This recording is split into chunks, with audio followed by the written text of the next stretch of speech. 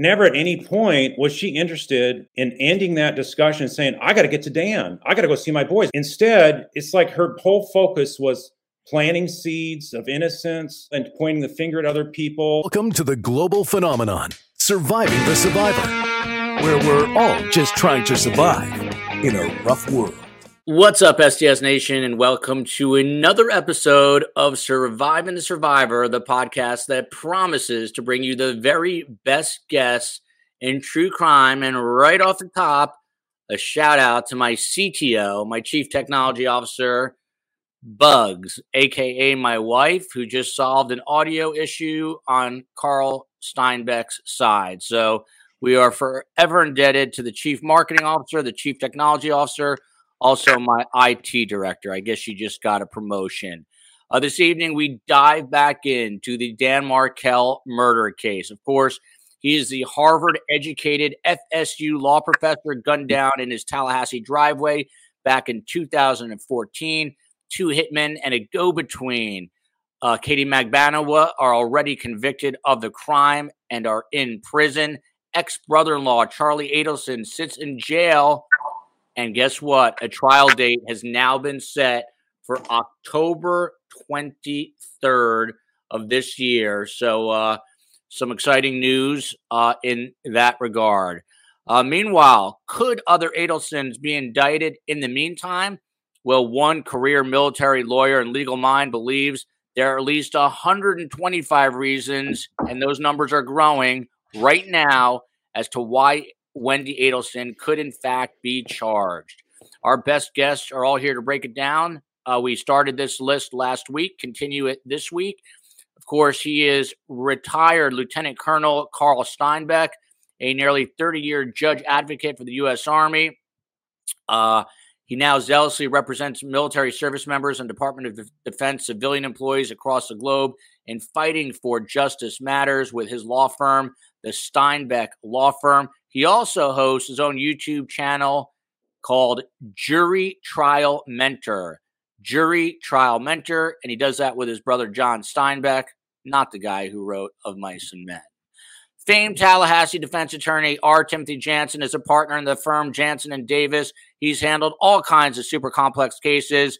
He also spent 5 years as a federal prosecutor. He's also a super lawyer. He also knows Tallahassee better than any other criminal defense attorney in all the world.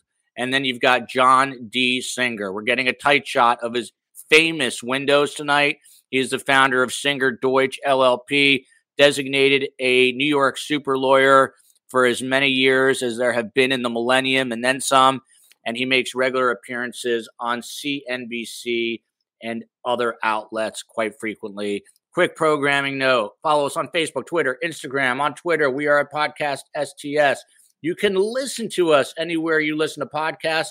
There's also, this entire time, been a website up, survivingthesurvivor.com, and soon the Chief Marketing Officer will set up our merch store with hats, shirts, magnets, all sorts of things that you can parade around in. And by the way, if you missed it last night, we had Dateline's own Dennis Murphy on with Ruth Markel to talk about the upcoming 2-hour episode.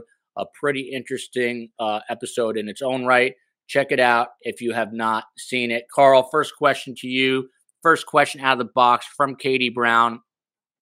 Please ask the panel, how likely, realistically, would Wendi be indicted? What is the percentage probability if you had to do it that way, Carl? I think it's a virtual certainty that she will be prosecuted. The timing of it is at issue. And I would think that the latest she would be prosecuted is at probably around the time of Charlie's trial starting. John Singer, I'm unmuting you here. Are you as confident that it's all but a given that she will be indicted? I'm not as confident as Carl. I do think the odds are greater than 50%. I think that justice has a way of making its way to everybody who participated in this crime, and I believe Wendi certainly did. So I do believe ultimately she'll be indicted. I'm not as bullish or as optimistic as Carl is on the timing. I think the pace at which this has moved and the way in which Georgia has methodically gone after them sequentially, I think Donna will be next on the virtual eve of Charlie's trial, and I think Wendi will be after Donna and Charlie are convicted. And to the great Tim Jansen, Carl sounds pretty emphatic and confident that she will be indicted. Are you equally as confident? It all depends on what happens. As time goes by, I'm less inclined to think that they're going to indict Donna before Charlie's trial. I would think maybe the only real reason to do that is to give Charlie something to think about, since he might be going to trial. If they indict his mother, it might give him a basis to then maybe cut a deal to protect his mom. And if they indict his Wendi, but I think Wendi will be the last one. I think that they have a little tougher case against Wendi. They don't really have her on tape communicating with these people. Mostly hers are actions and things she did that was not consistent with someone who lost the father of her children.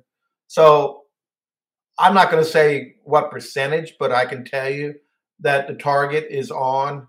Georgia has said she's going to prosecute whoever's responsible for this murder.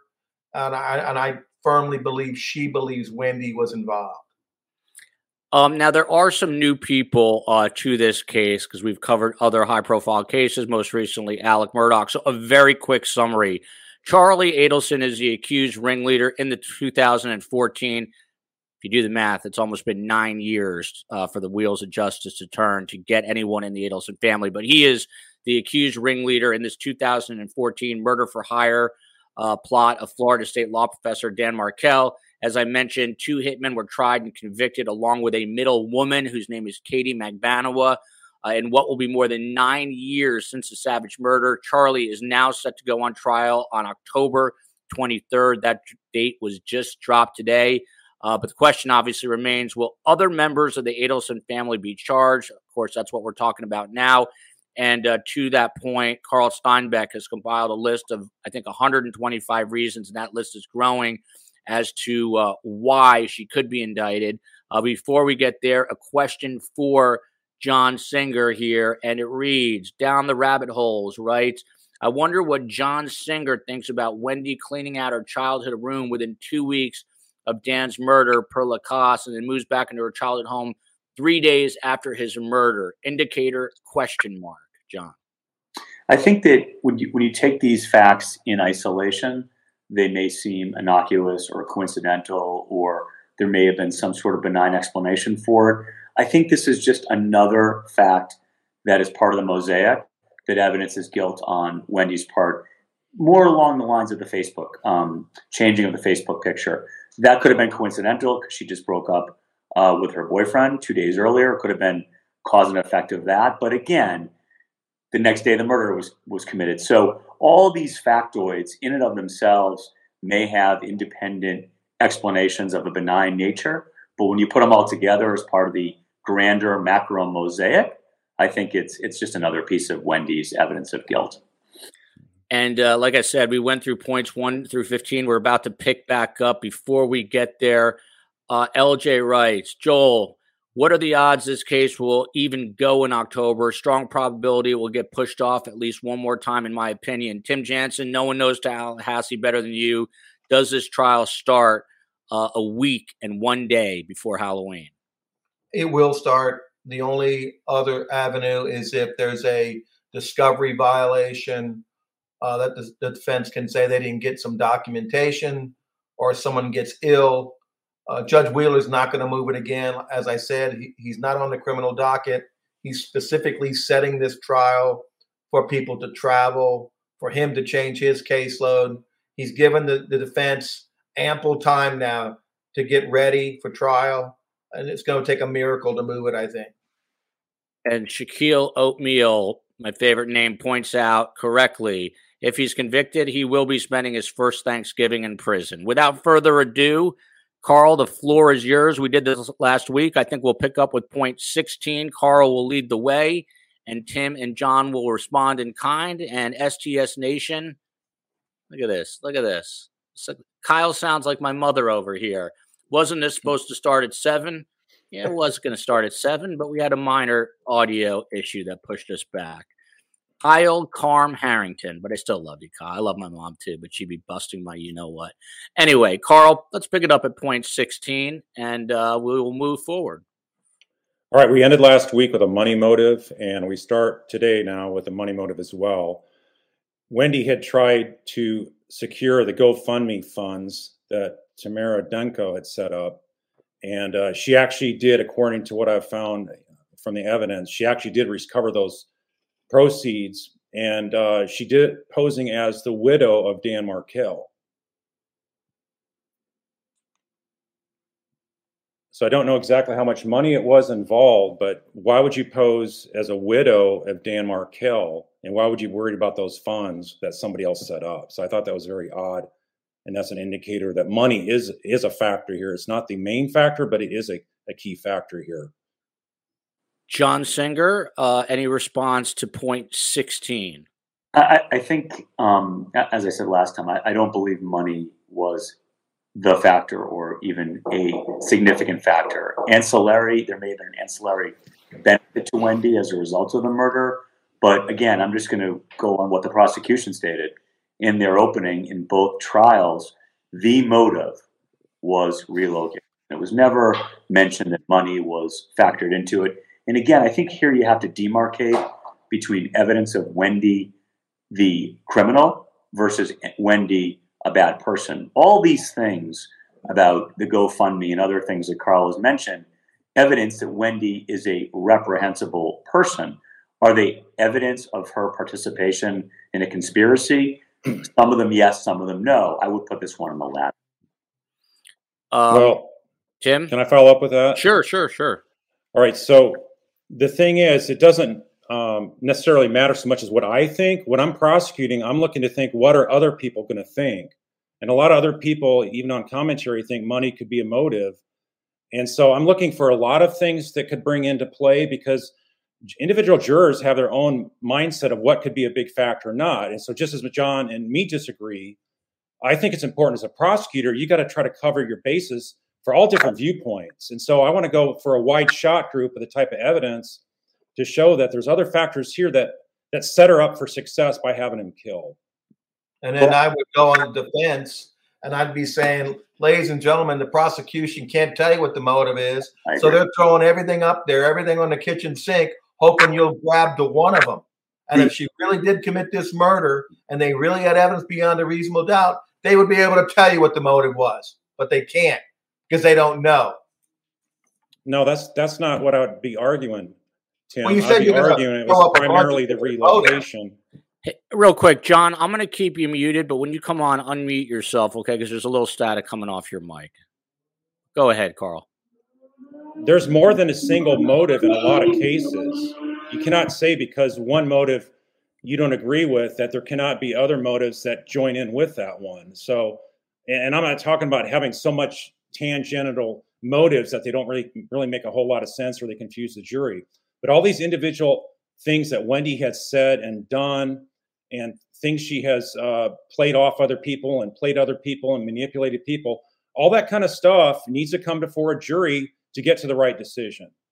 My position is the timing makes that motive so much more crucial with that court date, with that not being able to transfer the location, the hearings, the responses. It's perfect timing for that motive and her mother's frustration. And the mother, if we're going to charge the mother, what was her mother's motive? She wasn't getting any money. She was getting her grandkids.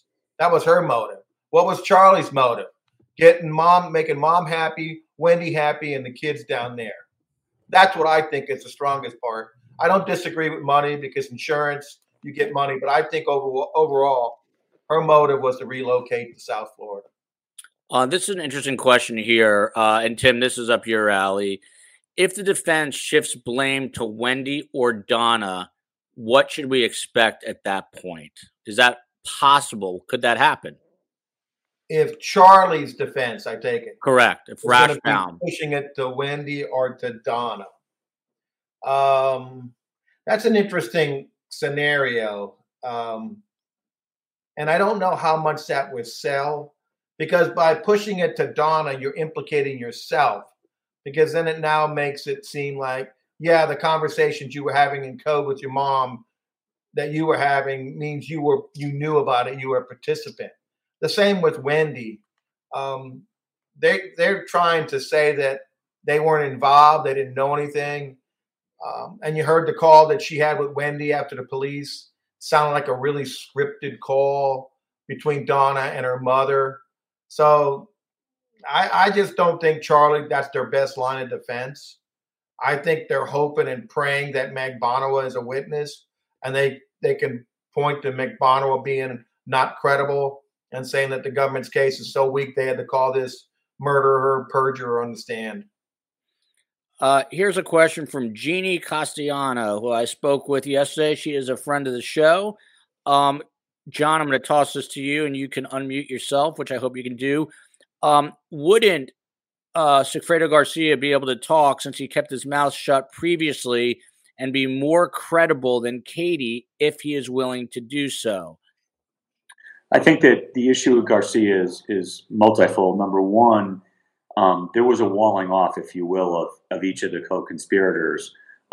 Katie was dealing exclusively with Charlie, and then she was dealing exclusively with Garcia. There was no interaction that we know of between Garcia and Charlie. So I don't know to what extent Garcia can implicate Charlie if they didn't have direct communications. Maybe he could recite what Katie had told him, but again, there's no evidence that there was any direct communication between the two. And of course, the secondary issue with Garcia, or maybe the primary issue, is what we heard from Rivera, that there's this code in prison. I think other people have said it on your show as well, the convicts you had on, that Garcia may not be incentivized to speak because cooperating with the government certain perils that are attached to it. So I don't foresee Garcia being a big player in this, and I'm going to amplify what Tim said. I don't think Magbonawa is either, because the defense, as I've said all along, would welcome Magbonawa to be called to the stand, because then it would be the trial within the trial. They have a very strong, streamlined, simplistic case against Charlie that doesn't need to be mucked up by putting Magbonawa on the stand and Rashbaum destroying her and then it becoming a diversion for the jury. And John, just following up, Harold Dull, a friend of the show here, writes, question for Tim and John, and then we're going to get right back to Carl at the end of the show, but we'll do it at the beginning of the show. Do you think there is enough evidence in the record to convict Wendi? We know what Carl thinks. John, I could limit you to one word on this, a one-word answer, but I won't. I think it's more difficult with Wendi than it is with Charlie and with Donna because of the lack of wiretaps and because there's no money transfers and other reasons. But I think that Wendi, there's so much there. I'm not ascribing credence to all of Carl's reasons, but some of them on his list are very powerful. And they do evidence guilt on her part. So is it a slam dunk against Wendi? Far from it. Do they have enough to go with to indict her? I believe they do. Tim, what say you? I agree with John. I think they can certainly charge her. And I think the question is going to be then, is she that bold that she could sit there and smile at a prosecutor in a courtroom saying they're not going to arrest me?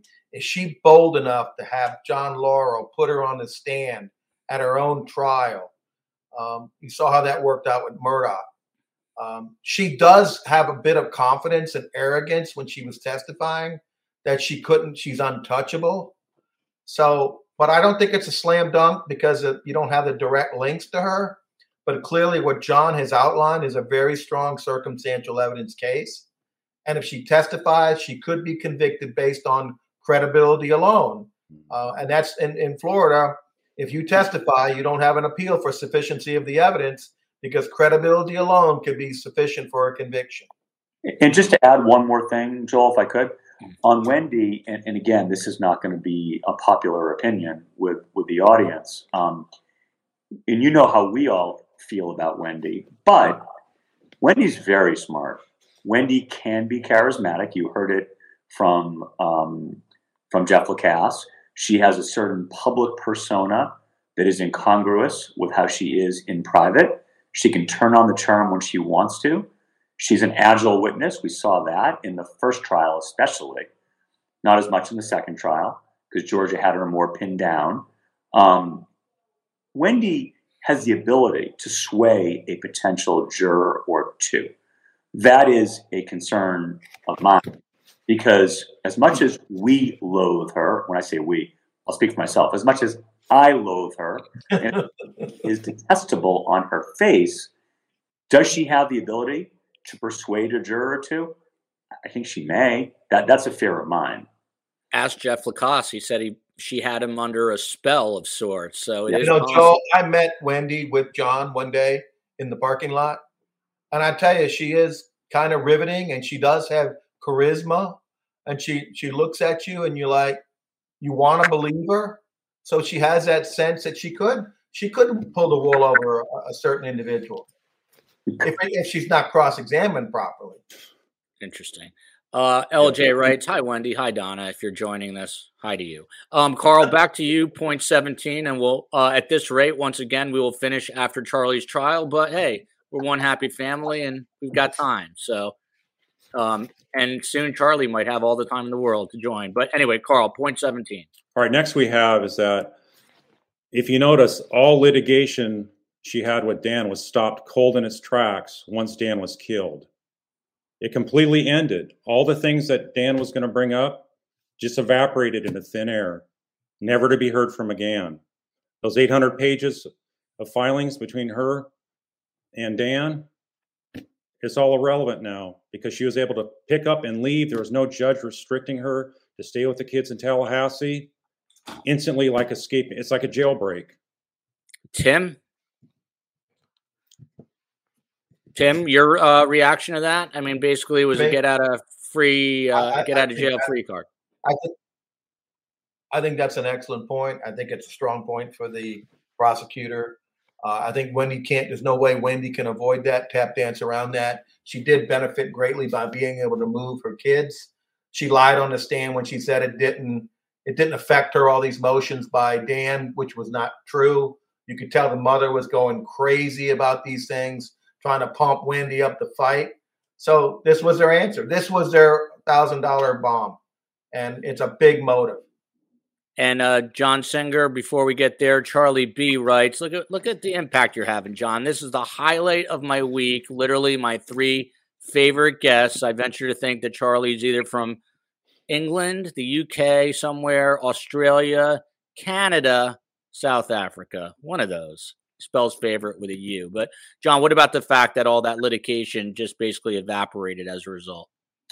I don't think it was all that litigation that was the issue. I think it was one piece of litigation, the March 2014 motion to have Donna have only supervised visits with the children, the grandchildren.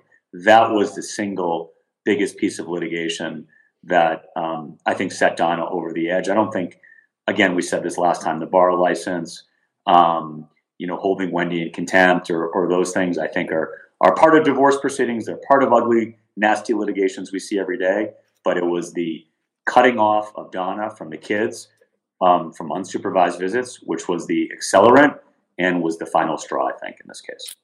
Best part about this podcast is I've adopted many, many moms. I now have Linda Feldman writing, hello, I wait for this every day. Where are you guys? A couple of minutes late today. Carl, point 18. If I could just circle back to one thing, though, it's still stuck in my mind what John said. If there's 1 or 2 jurors that are compelled by Wendi's bedazzling them or whatever you want to call it, I don't see her coming around and getting an acquittal from this. I think that's the one question to ask the panels. Do you really see Wendi getting acquitted of this? No. And we're only on question 17. So, I mean, I haven't even presented my case yet. So please don't make a judgment too soon on this. But moving on to 17. I think we're on 18, correct? Yeah, 18, sorry. If you study the Wendi interview with Detective Isom, never at any point was she interested in ending that discussion and saying, I got to get to Dan. I got to go see my boys. Where are my boys? I got to get out of here. instead, it's like her whole focus was planting seeds of innocence. And then when that didn't work so well, then pointing the finger at other people. Think about it. At 3:30, she's getting photographed and fingerprinted. They took a little break in the action there. And so she's getting really nervous about this. So her whole focus was stay there as long as you can to deflect, just like she does in court, deflect a lot of questions. And so her demeanor and the way she came across was also looking like she was maybe wanting to be there at the hub of activity in case the hitman got captured or something like that, intercepted on the way back to Miami. So she was right at the right place, doing the right thing, and doing the opposite of what you'd expect a lawyer to do, which is don't talk to the police, invoke your rights to counsel. And so she had this all figured out. This was all played up. And, she talked about the folks at Tallahassee being a bunch of country bumpkins. They're never going to catch on to what she's doing. And if you look at it, it actually worked for a long time. You know why? Because I noticed that in the police report, as of the 14th of August, I recall it was, in there, it was referring to the interview with Jeff Lacoste, because he came in a second time on his, first time he came in at the police department's request. The second time he came in on his own initiative. And he was laying out more things about, hey, you need to understand this about Wendi and about Charlie. And it was really eating on him of how he was realizing that he was being set up as a patsy. And you know what the police report says? That we informed him that Wendi was cleared. And he said, well, she shouldn't be. You need to look after her. So she was never looked at seriously from the start. And only when things started coming up from Miami and the hitman coming from there, did the Adelsons really get a credible look. So with that said, well, that's an interesting point, I think, to see what these guys' reaction is. But Tim, basically the point is Wendi did not end her 5-hour police interview on the day of the murder, seeking to check on her boys and or how Dan was at that point. Focus was acting like the victim. Strong point in a courtroom. I think it goes back to Murdoch. How did he treat when his kids were killed? He was more worried about his statement, having clean clothes, than he was worried about his other child. Isom is a streetwise, very experienced investigator, and they were just trying to get her to talk. And I don't know if you saw this, but when my client Brian Winchester was arrested, they brought his wife Denise down there as the victim. And she was interviewed for hours and hours and hours. And she was not concerned about her own victimhood. She just wanted to go pick up her kids. Okay, she was worried about her kids. Now, she had a different reason because she knew what she had done. But I think that the cops would lie. I don't know if they would lie to Lacoste about her being cleared. But I know that Craig considered her a suspect from the very beginning. He thought all roads went to Miami and the family on this murder. This was a hired hit. It wasn't a mistake. It was planned and orchestrated. So I think it is a big point. Every time, if you're a victim of a crime and you don't act like a victim or you act too much like a victim, these trained investigators are videotaping it, watching it, and it is strong evidence in a trial. And Tim, this came up again. It came up last episode from 786. Wendi wearing the same outfit on 2 separate appearances in court is the best example of someone trying their hardest to hide in plain sight. What's your take on that? You said it last week. I loved it. I said that, if you're an actor playing a part, you use the same costume for the same part. And she wanted to make sure she was in her role and she had her costume on.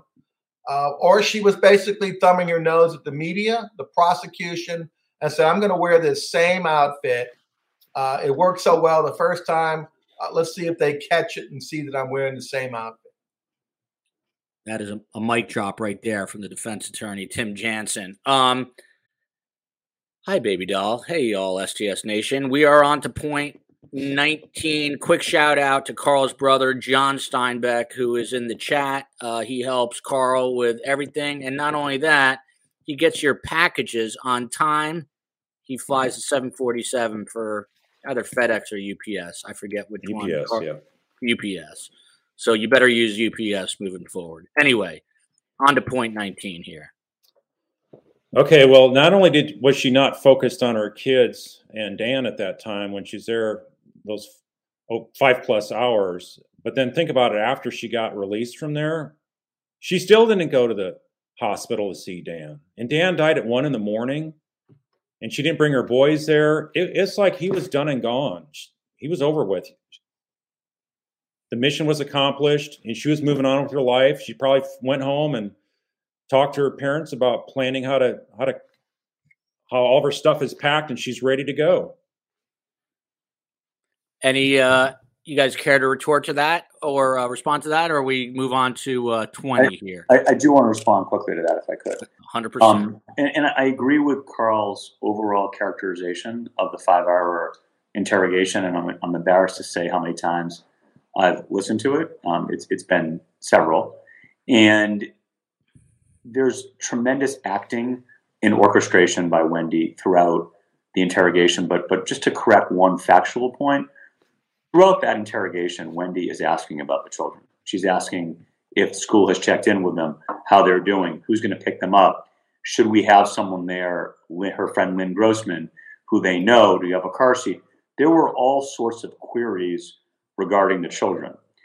Regarding Dan and whether she should visit him, never. Obviously, that never arose. That never came up.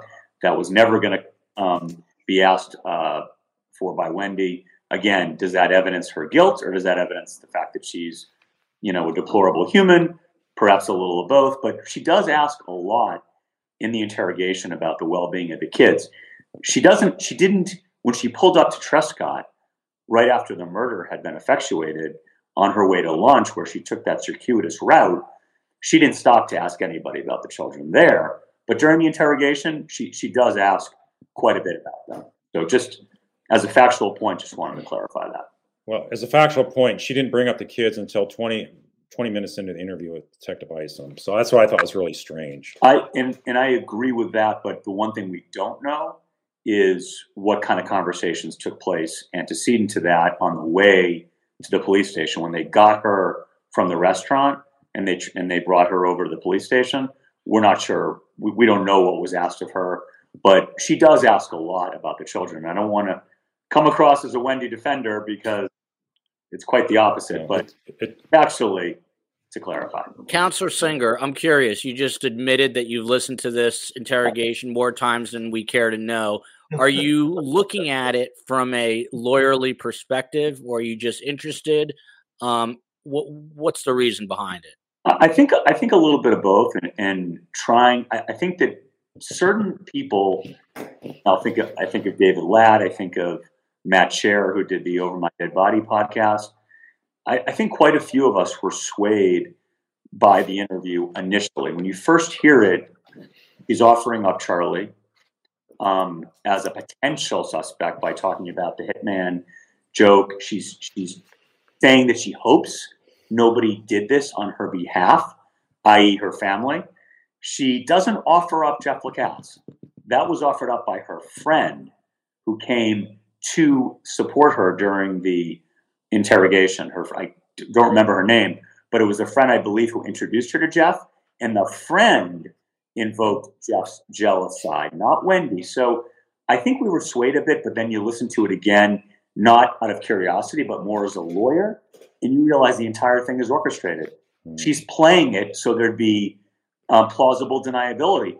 Who would offer up her own family other than an innocent person? That's the, I'm not going to call it the genius of it, but that were the machinations that went into it. And I think the interrogation tape, if you will be part of her defense, just like the emails were from Donna to her, where it's Donna haranguing and Wendi almost a passive participant, right? So I think the interrogation might be used by the defense, and I think Wendi planned that from the get-go. Roxanne writes, I am Carl's #1 fan, followed by this great point from LJ. Please hit the like button. It gets the algorithm chugging. I think we've made it up to 20, right, Carl? Right. Hey, by the way, if I'm talking too loud, I don't have any feedback, so I don't mean to drown you guys out. You're great, Carl. You're great. All right. So for 20, notice in that interview, and John picked up on all the manipulations and and whatnot she was doing in there. But notice she brought up the idea that someone must have done this for her. So that leads to the question of, well, why would somebody kill Dan on your behalf? What did you tell them about Dan to make them want to kill him for you? So it's sort of like a dig at Dan and also a deflection away from her. I mean, it's really a pretty good move. The problem is you can see right through it. It's being manufactured. Tim? I agree. She's legally trained. And if she knew what was going to happen and how it was going to happen, then she clearly thought out what she was going to do, set up Lacoste, set up this luncheon, drive by there to get this bullet. Of course, she bought bullet. Who buys bullet when your husband gets shot and killed by a bullet? So I think she's clever. And I think the interview, she used that. And in case she doesn't testify, she wants that to be introduced. But normally you don't get to introduce that. That's hearsay. So you have to testify. So I'm curious, one, if she gets charged, if John's going to put her on the stand. That's what because John's a good lawyer, smart lawyer.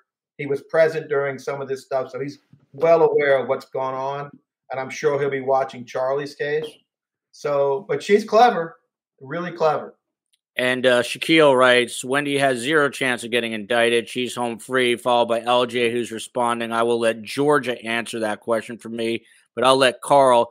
Carl, what would you say if you bumped into Shaq Oatmeal at Starbucks and he said that to you? What's your, besides presenting 125 points, what's your bottom line answer to him?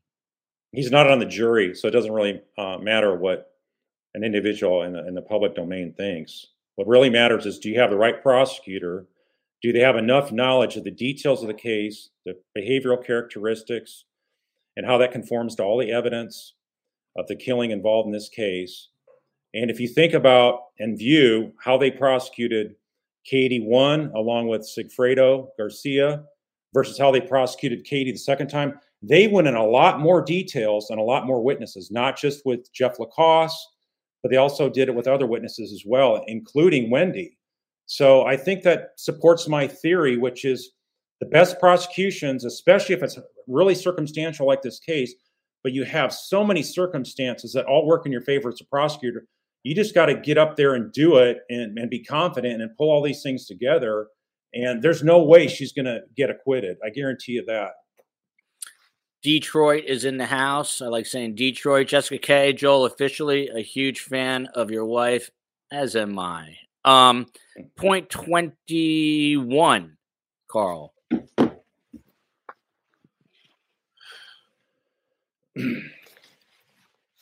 Again, you look at Wendi as a mother of the two boys. And if you notice from her trial, the way she defiantly said it's not her job to find out who the killer is. She has zero interest. She's not following the case at all.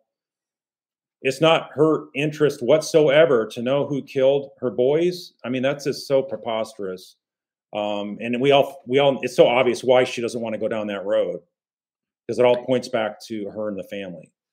Carl, I have a question for you on this. On 21, sure. As a mother, Wendi has showed zero interest in finding who murdered her kid's father. Does this go along with, point 18, where she's not really? How are you differentiating between these 2 points? Well, I'm talking about after she left town. Mm-hmm. Okay. So I'm talking about the 5-hour interview for number 18. This is totally separate because now she's up and packed and left town. But there's no reach back to Tallahassee to be a cooperative witness. She's not coming up to testify as a victim impact witness in the sentencing for any of these parties that got convicted or pled guilty.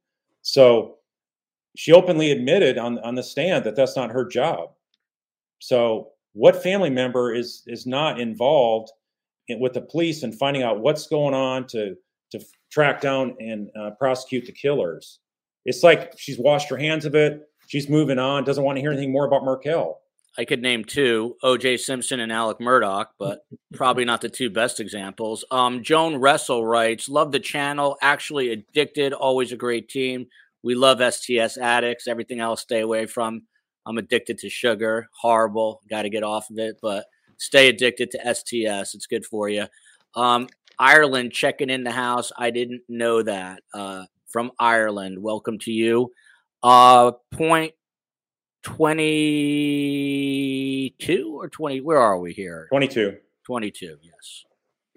This is something I thought was very telling, especially as a lawyer. I mean, this makes it a huge increased factor for me, is that Detective Isom tracked her down at a luncheon, right? The luncheon that was real close to by where her house lives and all kinds of liquor stores, but instead, she made that big, huge circle around Tallahassee to go past the Trescott house.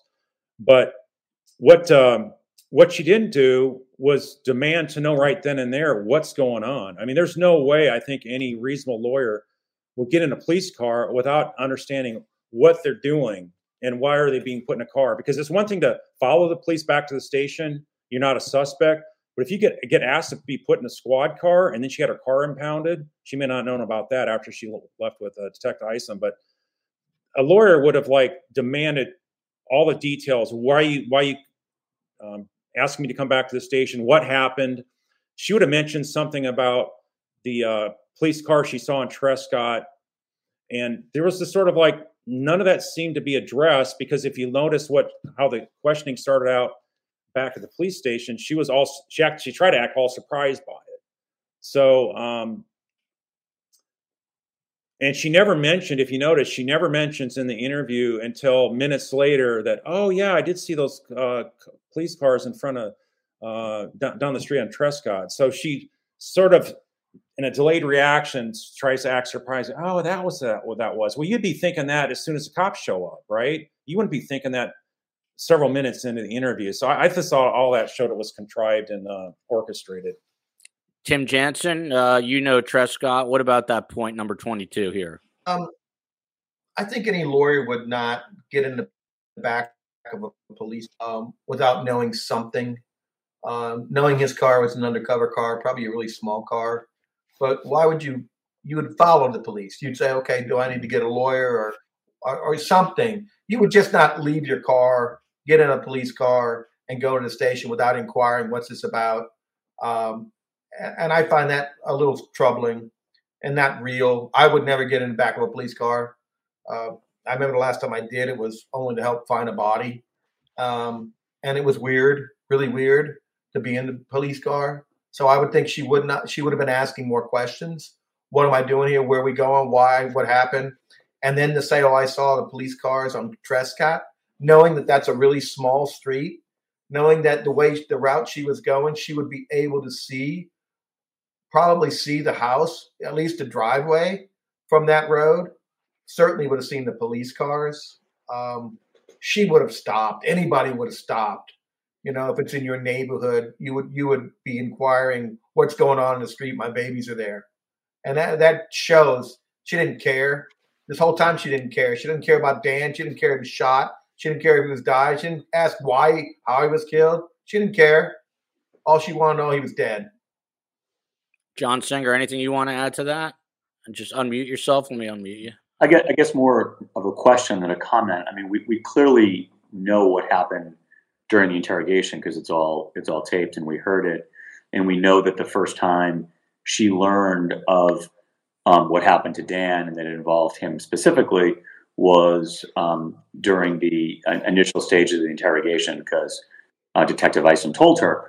What we don't know, though, and I don't believe, because I don't remember Detective Isom testifying about it, is what the conversation was en route from the restaurant to the police station. Did she ask a gazillion questions and he just said, look, I can't talk about it until we get down there. Everything's over. I just don't know what that conversation was. So I'd ask Carl, is there any record you've seen of whatever conversation she had with Isom on the way from the restaurant to the station? It's not in the police report, but what I'm taking from experience is that the way she was asking the question about the shooting, there was no shooting mentioned. And so the follow-up questions that should have been asked were not asked by her. And that, in fact, is number 23, which is she didn't press for the right details either about Dan or her kids as when she found out Dan had been shot. She didn't ask where he was shot, where in the house he was shot. And incidentally, somebody else I know brought it up where it's like, isn't it interesting how Dan was shot not inside the home where it could devalue the house, right? He was shot in the garage. Less disturbing, I would say, to a prospective buyer.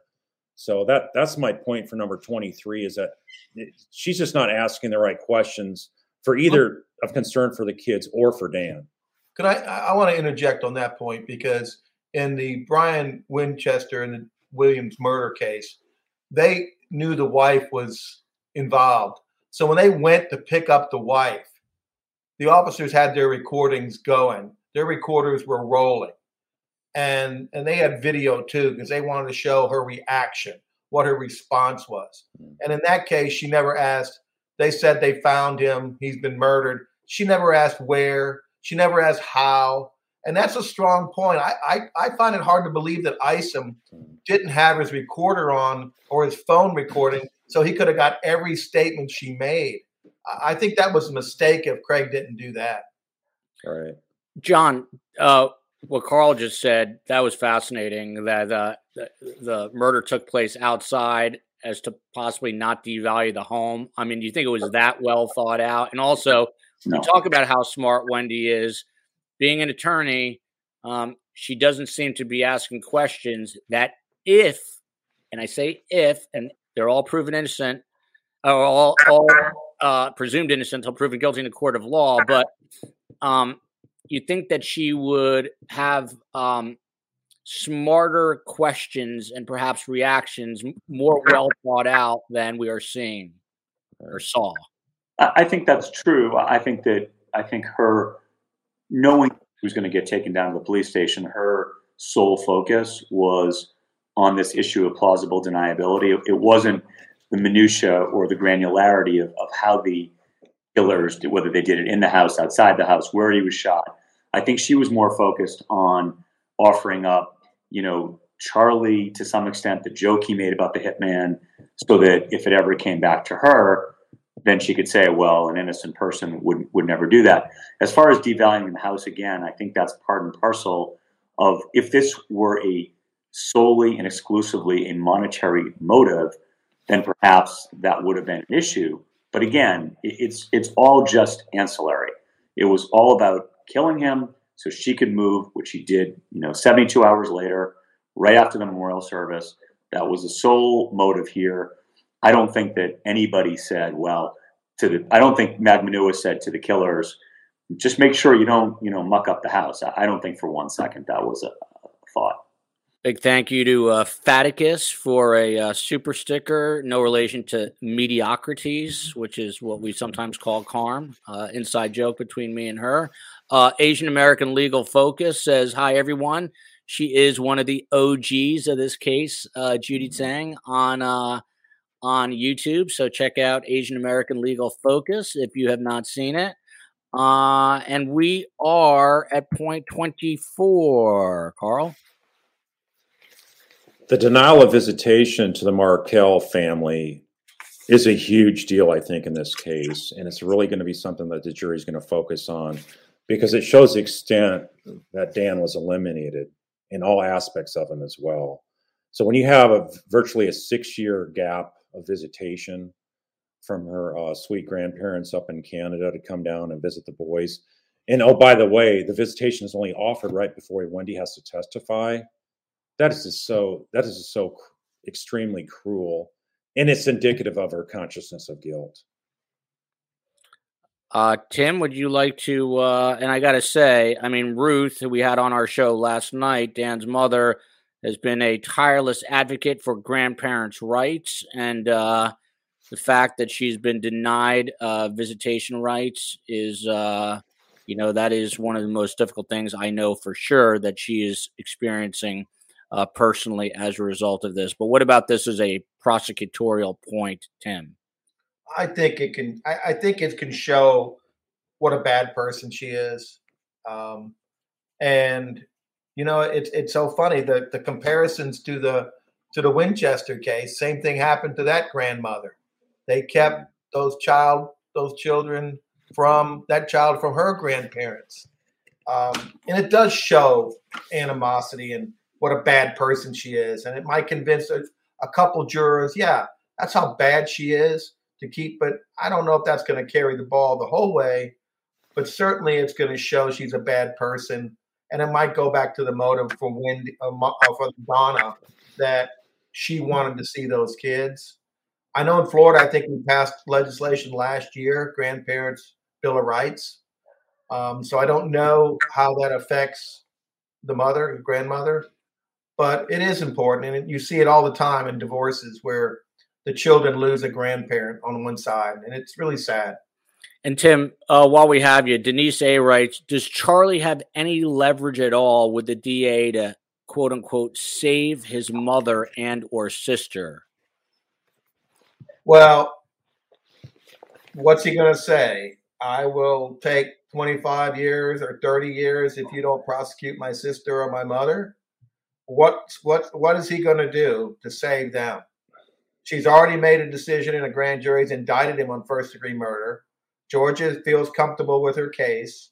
She's going to proceed with her case, and she'll take the next defendant when they come.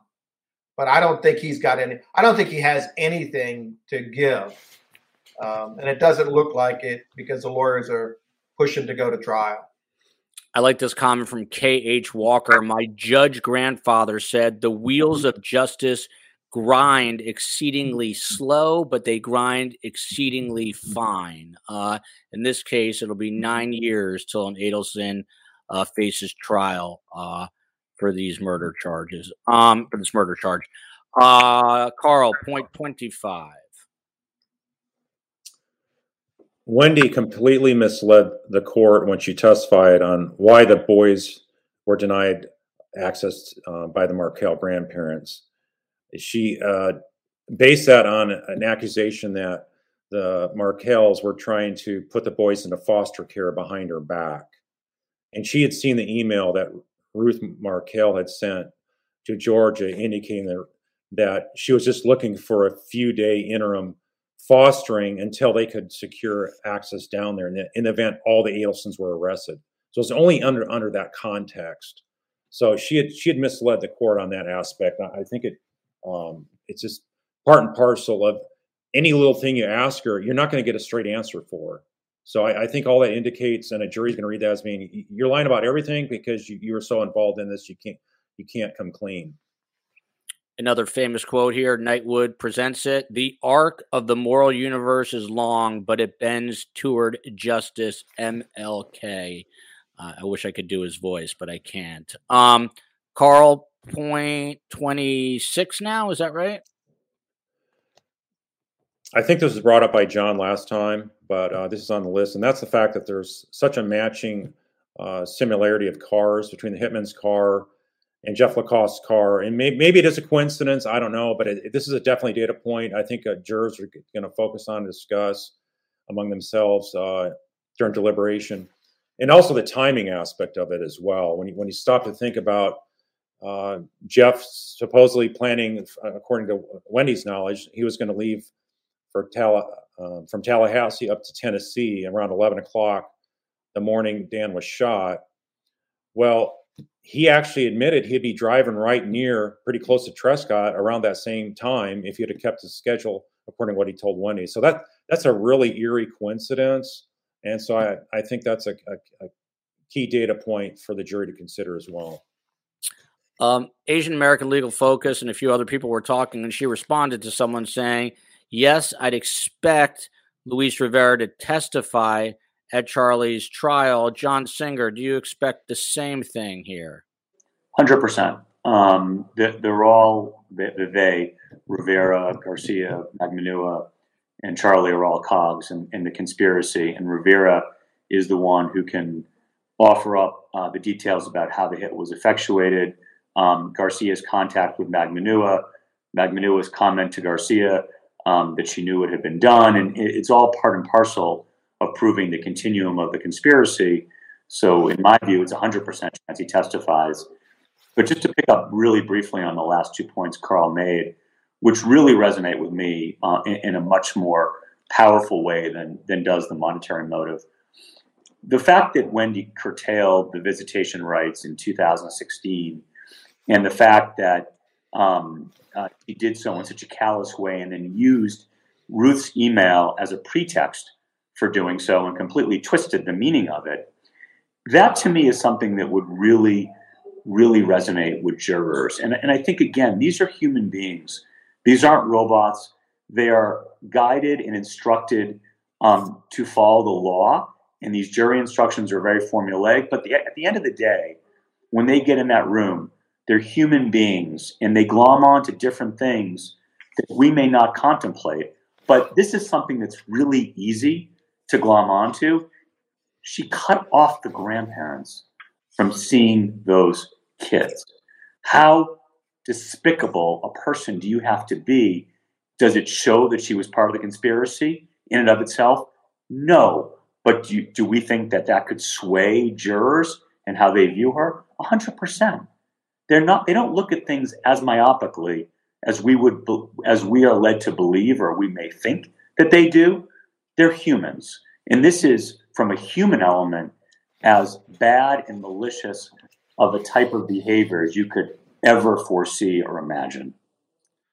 And Tim, this comment from William Powers, who always makes intelligent points, whether Donna/Harvey planned to isolate Wendi, she'll be difficult to prosecute, since so far Wendi only possibly had knowledge of the murder, which is not a crime in Florida. Agree with this or not, Tim? I think to a point, but I think that's why it's so important. What Carl has outlined is these actions that she took, things she did, things she said, that will clearly show more than just knowledge, but participation. With the ex-boyfriend, we believe the evidence is really strong that she let them know about the murder, because when I think Rivera said he called, it's done, and she said no. And there was anyone would have known at that point about the murder of Markel, because it wasn't publicized at that time. So I think that's why we all agree that Wendi's the hardest to prosecute. And that's why I think what Carl has done gives you a complete outline, which will make that trial much more longer and much more complicated. But at the jury, and watching the Murdaugh trial, I saw talking heads thinking intelligent legal theories. But I said, they're crazy. The juror, common sense on the jury. They know what happened, and they're going to find him guilty, and they did. And I think they'll do the same with Wendi. I don't think she'll get an acquittal. I think maybe a hung jury, but I think if she testifies, just like Murdaugh, I think she'll be convicted. Jennifer Bickley writes, when is the show on Dateline? Of course, we had Dennis Murphy, a Dateline correspondent, on with Ruth Markel last night to talk about how they make the sausage there, kind of behind the scenes stuff. There is no air date currently. They try to time it with a trial potentially, but Dennis assured me he will let me know, and I will tweet it out to all of you. Follow me at Podcast STS. And then we've got this question. We'll get back to the list. Robin Ray, why are the prosecutors so willing to keep Magbanaway's proffer sealed? Let's go to John Singer for that. John has called it a big nothing burger to begin with. So if you want to take this one, John. Yeah, I think that's part of it. I think also Charlie has the means at post-conviction to further an appeal. So you don't want to give grounds for an appeal. You don't want to poison the potential jury pool. There's a myriad of reasons why they're keeping it sealed. But I think at the end of the day, I'm not sure there's much in there. That's my supposition. I could be wrong, but again, I don't think there's much in there that's useful to them. And I don't think ultimately they're going to put Katie on the witness stand for the reasons that I've spoken about. Pirate Girl writes, hey, SES, greetings from Seattle. Have to catch up on the show. You sure do. We are at point 27, Carl. All right. As to the interview for Wendi with Detective Isom, there's so many gold nuggets in there. And this is another one of those where I mentioned how she instantly started crying in the interview, and the lack of questioning for Dan's injuries and whether he's conscious and stuff like that. I just thought it was so contrived and fake. Initially, I think when you first see it, you keep an open mind. You're not coming with any thoughts one way or other. But the more you look at it, the longer it goes on. And if you look at it a second, third, fourth time, which I haven't done, but I've looked at different segments of it, different clips, multiple different ways. It all comes back same conclusion. This thing was a setup. So she was all planned out and how to deflect attention from herself, throw some back on the family. What a perfect way to make yourself look innocent. And in any event, we could talk for days about that 5-hour interview because there's so many good things about it from the prosecution standpoint. Tim, kind of what is the burden of proof on someone who appears to be rehearsed or not as a defense attorney? How do you prove that to a jury? The burden, what, to prove she's a liar? Just that she's kind of been rehearsing lines, let's say, or acting in a certain way. How do you show that? Well, you show it by the lines are inconsistent with a normal person would respond. All of her answers always seem to be protecting her, pushing blame onto someone else. She never, ever admits to anything. I've always found that when you put a police officer on the stand, if he has an answer for everything, it's really easy to cross-examine him because no juror is going to believe anybody's perfect. But when a police officer agrees and admits he makes mistakes, then he has credibility. Then it's much more difficult to say he's a liar. She'll get up there, and I believe the juror is going to believe you can't really believe anything she says. And they'll be able to cross-examine her now with 2 different transcripts, 2 different trials, 5-hour interview. So there's going to be plenty to cross-examine her. And jurors are pretty smart people. To that point, we've got a comment and a question aimed right at John Singer. The first one from LJ. Disagree in all caps with Singer. That's Counselor Singer to you, LJ. In my opinion, a jury will detest her. Georgia and Sarah would handle it perfectly. That's one, John, and I'll give you this one too. For attorney Singer, Fancy Fiction thinks the motive for murder was based on how righteous and Machiavellian Donna is. What is your opinion that it's Donna's really bad personality traits that led to Dan's murder? Let's start there, and we'll work our way back. I agree with Fancy. I've always said that Donna, the murder was done for Donna. There was such a close relationship between Charlie and Donna. You just listen to those wiretaps, the way they converse with one another, how warm it is, and how they both take these gratuitous shots at Wendi. I think that at the end of the day, Donna just couldn't take it. She couldn't handle the fact that Wendi was going to have to be in Tallahassee for 16 years. And conversely, that was going to inconvenience Donna and Harvey to such a great degree that they just couldn't withstand it. And what personality trait is that? I think that Donna doesn't like to lose. I think Donna wants her way. And I think Donna was going to do whatever it took to get her way and to make sure that Dan didn't win. And she made that clear in the emails. Nobody beats the Adelsons. Let's hit him where it hurts. I mean, the suggestions she threw out were so crazy, but they were emblematic of the fact that she wasn't going to let him win. So I think it was a confluence of things. Regarding what the last person wrote about the jurors, please listen to what I said.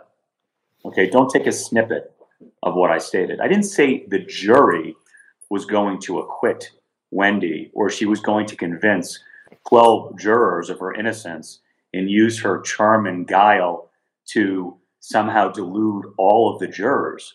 What I said was I was concerned about one juror or perhaps 2, and this ending up in a hung jury because Wendi, like her or dislike her, is a smart person and she's a tough witness. She's not going to be an easy witness for Georgia or Sarah on the witness stand. She's not going to be a patsy on that stand. She's smart. She's devious. She's a liar. She's calculating. Like I tell my clients, the best witnesses are the biggest liars. When I have very honest, forthright clients, I tell them, you're a great person in every walk of life, except when you're on that witness stand, because you're not going to be a good witness. You're too truthful. You have to tell the truth, but knowing who you are, you're not going to be able to even fake it. So Wendi is going to be able to fake it. Okay. And there is trepidation on my part, I think maybe on Tim's too, that she could delude a juror or two. Carl, I think, is well past that. Carl is impervious to that. I think he doesn't believe for a second that she's going to be able to do it, but that's my fear. And that's as fired up as I've seen John Singer since Tom Brady went to Tampa Bay. Jeannie Castellano writes, it's her wickedness that's putting her evil spell on all you men. She hasn't poisoned my brain, LOL. I want to ask a question here, but I'm actually afraid because then I'll get Me Too'd and thrown out of here. But Tim, I'll ask it anyway. And there's a question for you. Let's just, for the sake of a hypothetical, she gets indicted. They have to seat jurors. If you're a defense attorney representing her, do you want to get a young man who potentially could find her attractive that will maybe be taken under her abilities to put men into a spell? Is that something you are looking for? And to the contrary, does the state want to keep any kind of young male jurors off of the jury because of that exact same reason? Is that something that you have to grapple with if you have a person that some consider attractive who's going on trial? Well, let me tell you one thing I've learned in many years of practice. Women judge women more harshly than men do. And men will see a woman walk in and think she's pretty. A woman will see her and say, oh, she's a slut. It's a different look. I'd be as worried about older men as I would younger men. I think the women on the jury, being mothers, would really detest her, and they'll see right through her. If I was at all men, but they would want women on the jury, and the defense is probably going to want men on the jury. Interesting. Question for you, Tim. Another question for you from Law Nurse. Question for Tim. That's why it's a question for Tim. Don't you think they have as much, if not more, circumstantial evidence against Wendi than they did Denise Williams? Well, in Wendi's case, they had my client directly testify that they had conversations about killing her husband, and she benefited financially $4 million. So there was some direct evidence by her co-conspirator and the actual person who committed the crime. But it was a weak circumstantial evidence case, and it really relied mostly on my client's testimony and the money. And that's what it came down to. So I think there's a stronger circumstantial evidence case against Wendi than there was Denise. Point 28, Carl Steinbeck.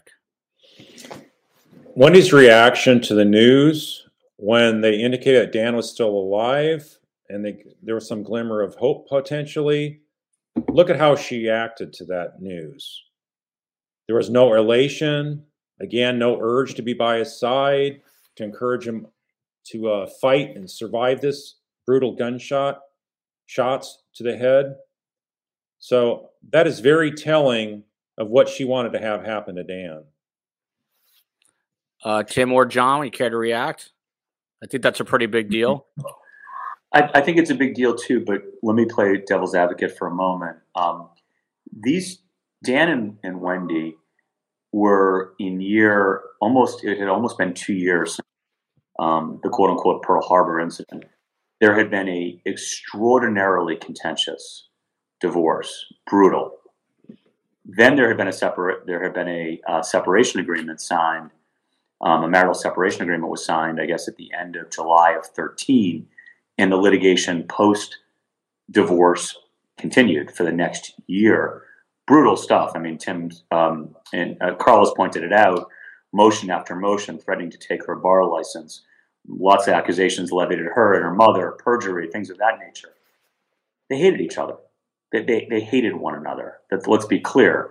There was tremendous animosity, perhaps more so than you'd see in any other divorce, or certainly on the upper echelon of hatred you'd see in divorces. She said, during the interrogation, they were actually, or maybe it was during her testimony, they were actually at a better place in July of 2014 than they had been previously, because he was dating Amy and he was happier, but they hated each other's guts. So the fact that she didn't show, and we know she's a terrible person. So I'm not sure how much that goes to consciousness of guilt, the fact that she didn't inquire when it seemed like there may be a glimmer of hope. I think that was reflective of the fact that she's an awful person and she hated his guts, and vice versa. So that one doesn't move me as much as some of the other ones do. But it's a win for the prosecutor either way, because where's all that boo-hooing coming from? You despise, and you have this trench warfare going on for 2 years, and you're boo-hooing like you love the guy. So, none of it adds up for Wendi. Well, now I agree with that. The entire, and I don't know how you can't, during Wendi's prosecution, you can't play the entire 5-hour interrogation. They're not going to do that. But you have to somehow convey to the jury that the entire facade she put on during that interrogation was complete and utter premeditated orchestration. When you hear it for the first time, not necessarily did I form that conclusion. You listen to it a few more times, it's patently obvious. This is an appropriate name for this. Malignant Enemy. Hello from Medicine Hat, Alberta, Canada. Love this show. We love you back. Followed, One Up in Canada. Hi, team from Lamb Island, Queensland, Australia. Aussie. Love all your guests. Another case I'll need to catch up on. Carl, we are at point 29 as we make our way to 125 plus reasons why Wendi could be indicted. Hopefully we get through that list while we're all still alive and on this earth. Well, this sort of mirrors with what Tim was saying, which is Wendi lied so much on the witness stand that she lied about things that you wouldn't even think a normal person would lie about. And that's what was so bizarre about it. And that's why her cross-examination by the defense counsel was really, I thought, not good enough in material respects. And one of those is the fact that she kept on deflecting questions. For me as a cross-examiner, if I know somebody's deflecting my questions, I know I hit a sore spot with them, and I'm going to go a deep dive, long, drawn-out series of questions. They're going to be on the stand for a long time because I know I hit a sore spot that was going to indicate their guilt.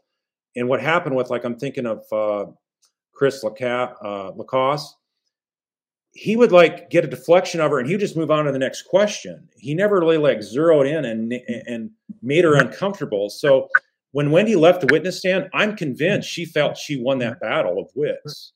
Okay. But that's only because they let her off light. They never went in for the deep dive. Right. So if you don't go in for a deep dive as a cross-examiner, when you got a witness that's just lying about the complete most obvious things. So for example, what are the things she lied about? Was the divorce a contentious divorce? She made it sound like it was a normal divorce. She made it sound like Dan's legal filings weren't a big deal to her or her parents. She also even said that the motion to relocate the kids, losing that motion before the court was not a big deal as well. So, it's just belies any kind of rationality of how to even believe anything this person says. So, and then lying about any potential motives and benefits. To trying to deflect how many millions of dollars were in life insurance that we're going to be there to support the boys. Remember, she tried to make it sound like it's only $1 million. No, it's really $2 million, $1 million per child. So everything was deflection, misdirection, trying to confuse the questioner. It's one of the worst jobs of testifying I've ever seen.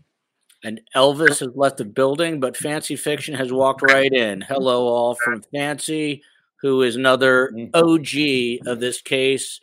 She puts up a lot of very pertinent information, and you guys need to check out her YouTube channel. And John Singer, I think you wanted to reply there. I think the cross-examination by Chris DeCoste during the second trial was really fascinating from a legal standpoint, from the lawyer standpoint, because what you had there was both sides hated Wendi and hate Wendi. DeCoste, Magmanua's side hates Wendi, and they find her to be reprehensible.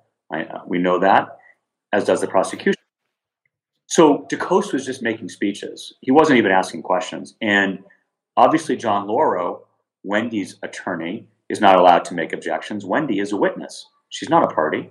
The only one who would be objecting to DeCoste's questions or speeches in this case was the prosecution. And the prosecution was loving it because he was just talking. He was just saying, maybe you know he was going off saying, maybe you know who did it. Maybe you're guilty. Every question he asked was objectionable on its face. He was just making rambling speeches, and there was no one to object to it. So I thought that was fascinating. He could have said whatever he wanted. There was just, during the entirety of the cross-examination, there was one objection that was sustained by Judge Wheeler, because it was such a long and rudderless speech that even the judge at that point had to step in and help Wendi. But I think that, picking up on what Carl said, she lied in both trials about things that were very big and very small. She said she was relieved when the relocation motion was denied. That's a big lie, and that's a blatant one. And then they asked her, "Are your parents millionaires?" No. I mean, like, lying about the dumbest things, you know? And I think that she lied big, she lied small, and that's definitely going to come back to haunt her in the next in her trial. Tim Jansen, Nikki Mick writes, "I'm a woman, and I think Wendi did an A+ job not implicating herself. I think she has guilt and knowledge, but she is very well poised when on the stand. I couldn't find her guilty based on what I know." Do you think that Nikki might change her mind after we get through all 125 points? How would you sway someone like her? Well, first of all, Wendi wasn't on trial. Georgia wasn't introducing any evidence against Wendi. Georgia was focusing on Meg Bonawa.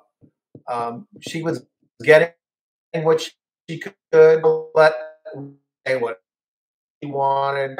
So down the road, if we find something to impeach her, or she says something that we can use derivative use to find some evidence showing she's wrong or lied, I don't disagree, because every juror said you're innocent till proven guilty. They didn't try Wendi in that case. So, of course, Nikki is right. She'd have to find her not guilty at this point. Sean Beecher writes, "Carl is crushing, and it wouldn't be a show if we didn't get this from Jessica K. Tim, your hair looks fantastic tonight." Loving that. Carl, point 30, and we'll keep going for a little while here. We're on a roll. Wendi was very hesitant to call her mom, Donna, when on the cell phone speaker in the Detective Isom's interview room there. And to me, I could just see the hesitation. You could just it was palpitating to see how she was nervous that her mom was going to mess up the script. To me, it just jumped out is so scripted. Like, do I really want to call? They're asking me. I gotta go through it. But oh my gosh, this could be like an earth-shattering moment if my mom doesn't sound the right way. And Donna, didn't sound that surprised about it. Didn't sound that shocked or upset. I thought. Didn't ask the right questions. Who did it? Where did he get shot? How long is he? What's his current medical status? Or I can't remember all the exact details, but it did sound rehearsed on both ends. And so based on that, I thought that was a good indicator as well that this whole thing was planned out and rehearsed. Pam Cakes, not Pan, but Pam Cakes writes, "And who wears an owl shirt? ? Followed here by Chris Kennedy. Made my first live stream. Welcome, Chris. Just sub. I've been lurking since the beginning of the Murdaugh trial. Love the content. Keep it up with the awesome guests. So hosts always have the best guests. That is for sure." I think we're up to 31 here, Carl. Yeah. This is where my numbers get all messed up. 31 is right after 30 because if you recall, Wendi said she sounds relieved. She says, "I'm relieved that both my parents sounded surprised." I'm like, who says that about your parents? They sounded surprised that Dan was shot in the head. And yet she only talked to Donna.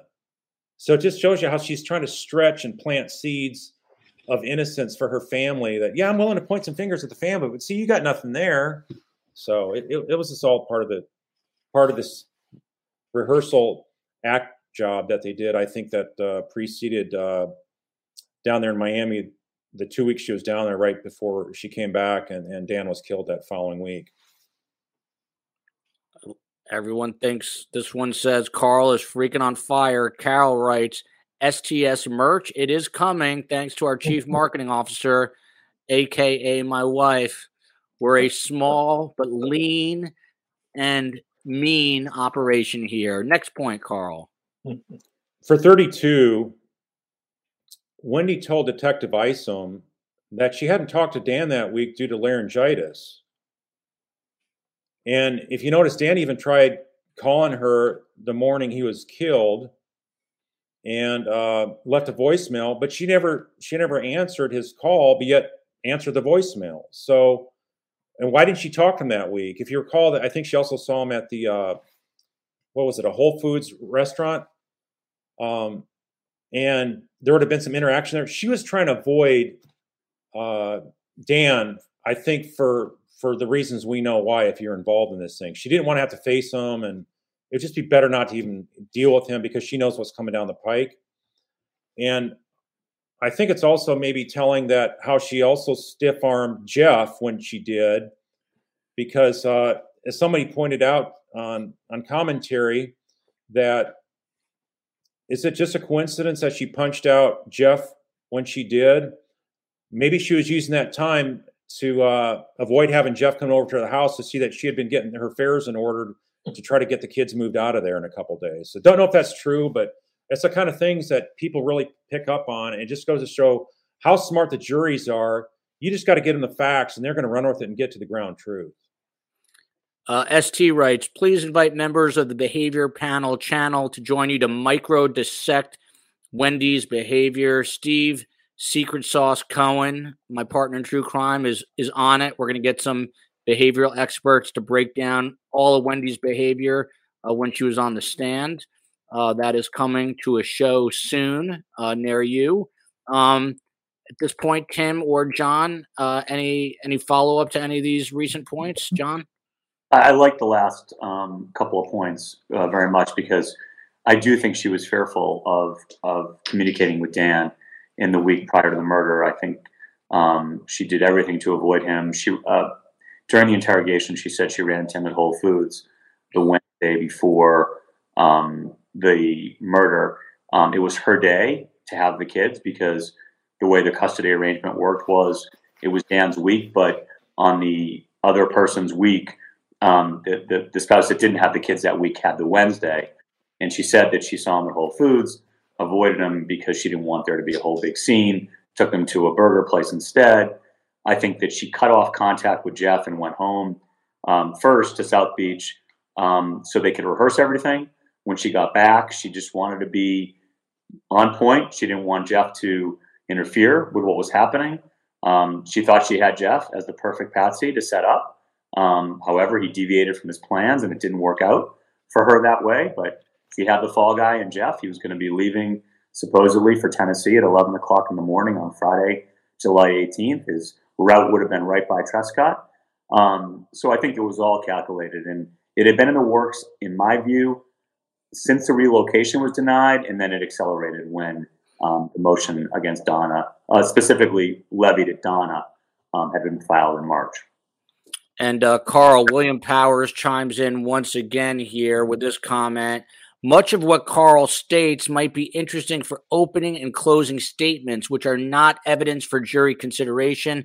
The evidentiary portion of the trial will not substantiate Carl's comments. Carl, I'd like to have you respond to that. Well, Williams is not discussing things that I'm pointing out as actual evidence, things that people have testified to. So all of these things are things that people have said in interviews with Detective Isom or the other interviewer. I forget his name. Agent Sandberg. Yeah, and I'm also getting information from credible sources like Ruth Markel's book. To say I'm just making stuff up out of thin air, I mean, that shows you what those kind of questions are about. So Poop Scooper, not to be confused with Pooper Scooper. Poop Scooper writes, STS is Dateline quality stuff. Best channel on YouTube on crime, hands down. Lucky Dennis Murphy is retired. He is toast. I don't know about that, but we do have Steve Cohen and the Chief Marketing Officer / IT Director, my wife, who help run the ship and keep it righted. Carl, next point. For 33, Wendi admitted to Detective Isom that the murderer should get fully punished, the full extent of the law. But then she totally backtracks, says, well, not if it's a family member. So again, it was like she's indicating her family could be involved in this. And why would you do that? It's just so much a skit to deflect and yet act like you're innocent and thinking that there's no way they'll ever connect this to Miami and her family. And then if you recall in court, she completely lied about this to Georgia. And Georgia didn't follow up with it like I thought she would have to really close the loop and cross-examine her to show the lie. But we've seen what she said on audio tape there and videotape. So why would you lie about something that obvious? Kay writes, reminds me of OJ flew back to LA from Chicago. God, I remember that. And never asked how Nicole ended up being deceased. He didn't know if it was a car accident, home invasion, slip and fall, and he didn't ask. And that's because he knew. Some similarities going on here. Carl, I know I've asked you this before, but what piqued your interest in this case? You live in Texas. You're not in Florida. How did you get interested? My brother told me about this case because he has a channel for many years called Brainwashing Children on YouTube. And so when I was visiting his house, he told me about this case. I never heard of it. And I do watch some true crime stuff occasionally on Dateline and whatnot, but he told me about this case, and it really was astounding to me that these people hadn't been prosecuted yet. And the more I looked into it, the more that was a resounding big question mark. And I thought, something's really amiss here. And then he interviewed me and put it on his channel, and that's how you guys found out about me and called me. I love that Carl just clarified my own knowledge because I didn't even know. He's telling me things about myself that I did not know, which is awesome. My wife does the same thing. We'd love at some point, Carl, I'm going to pick your brain about helping us do this with the Ellen Greenberg case. She was found dead in 2011, stabbed 20 times. We've had her parents on. We're trying to get some justice for her. 20 times, 10 to the back of her neck, back of her head, 2 after her heart stopped beating, implying she was dead. Yet it was ruled a suicide, not a homicide. Her parents have been waiting since 2011, which is kind of crazy. Becky. Hey, Joe, can I ask a question? I'm curious. Yeah. John, do you know John Laurel? Do I know John Laurel? No. Okay. What do you guys think, Carl? Do you think if she's charged that her lawyer will put her on the stand? There's no way. I mean, ultimately, it's client's choice. But, I think we all know that clients really rely, unless they're a Murdo and they're so full of themselves, and he's a lawyer as well, like Wendi. If a client's that full of themselves, you're like, fine, you think you know about how to defend yourself than me, then you'll see the outcome kind of thing. But because you don't want to have that fight with your client. But ultimately, it's their call. But there's no way an experienced defense lawyer from my jurisdictions would ever advise somebody like her, given her baggage, to testify.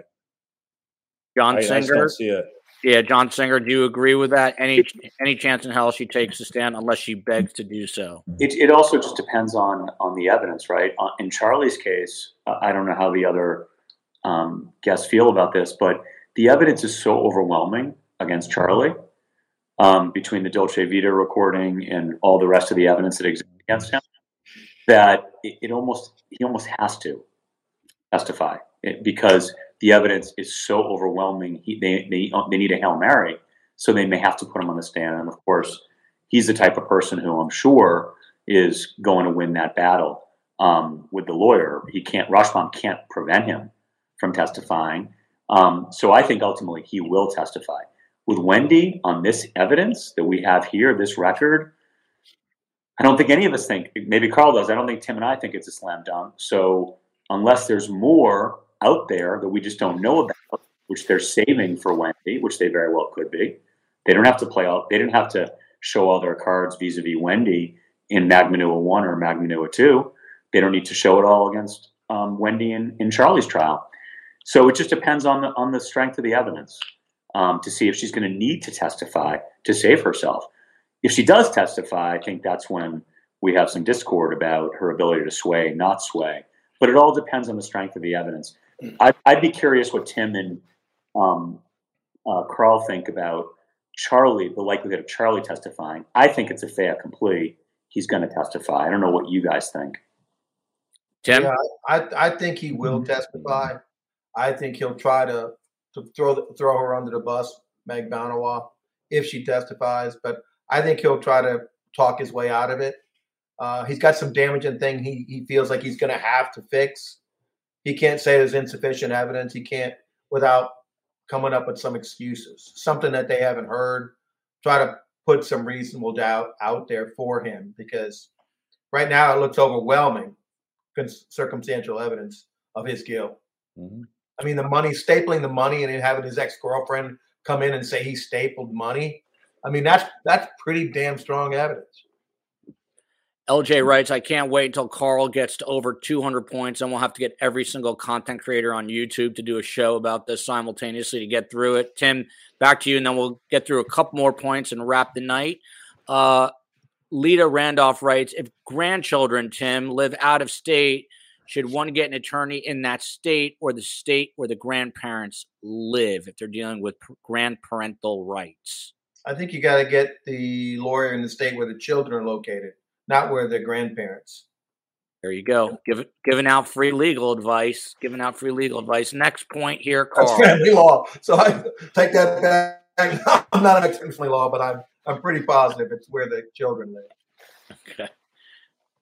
This is 34, and this is really a highlight for me and the key timing of it all. And I think we've talked about this already, either tonight or last week. But the 11 o'clock on the 18th is almost the exact time of the murder, and that's the time that Jeff Lacoste was supposed to leave.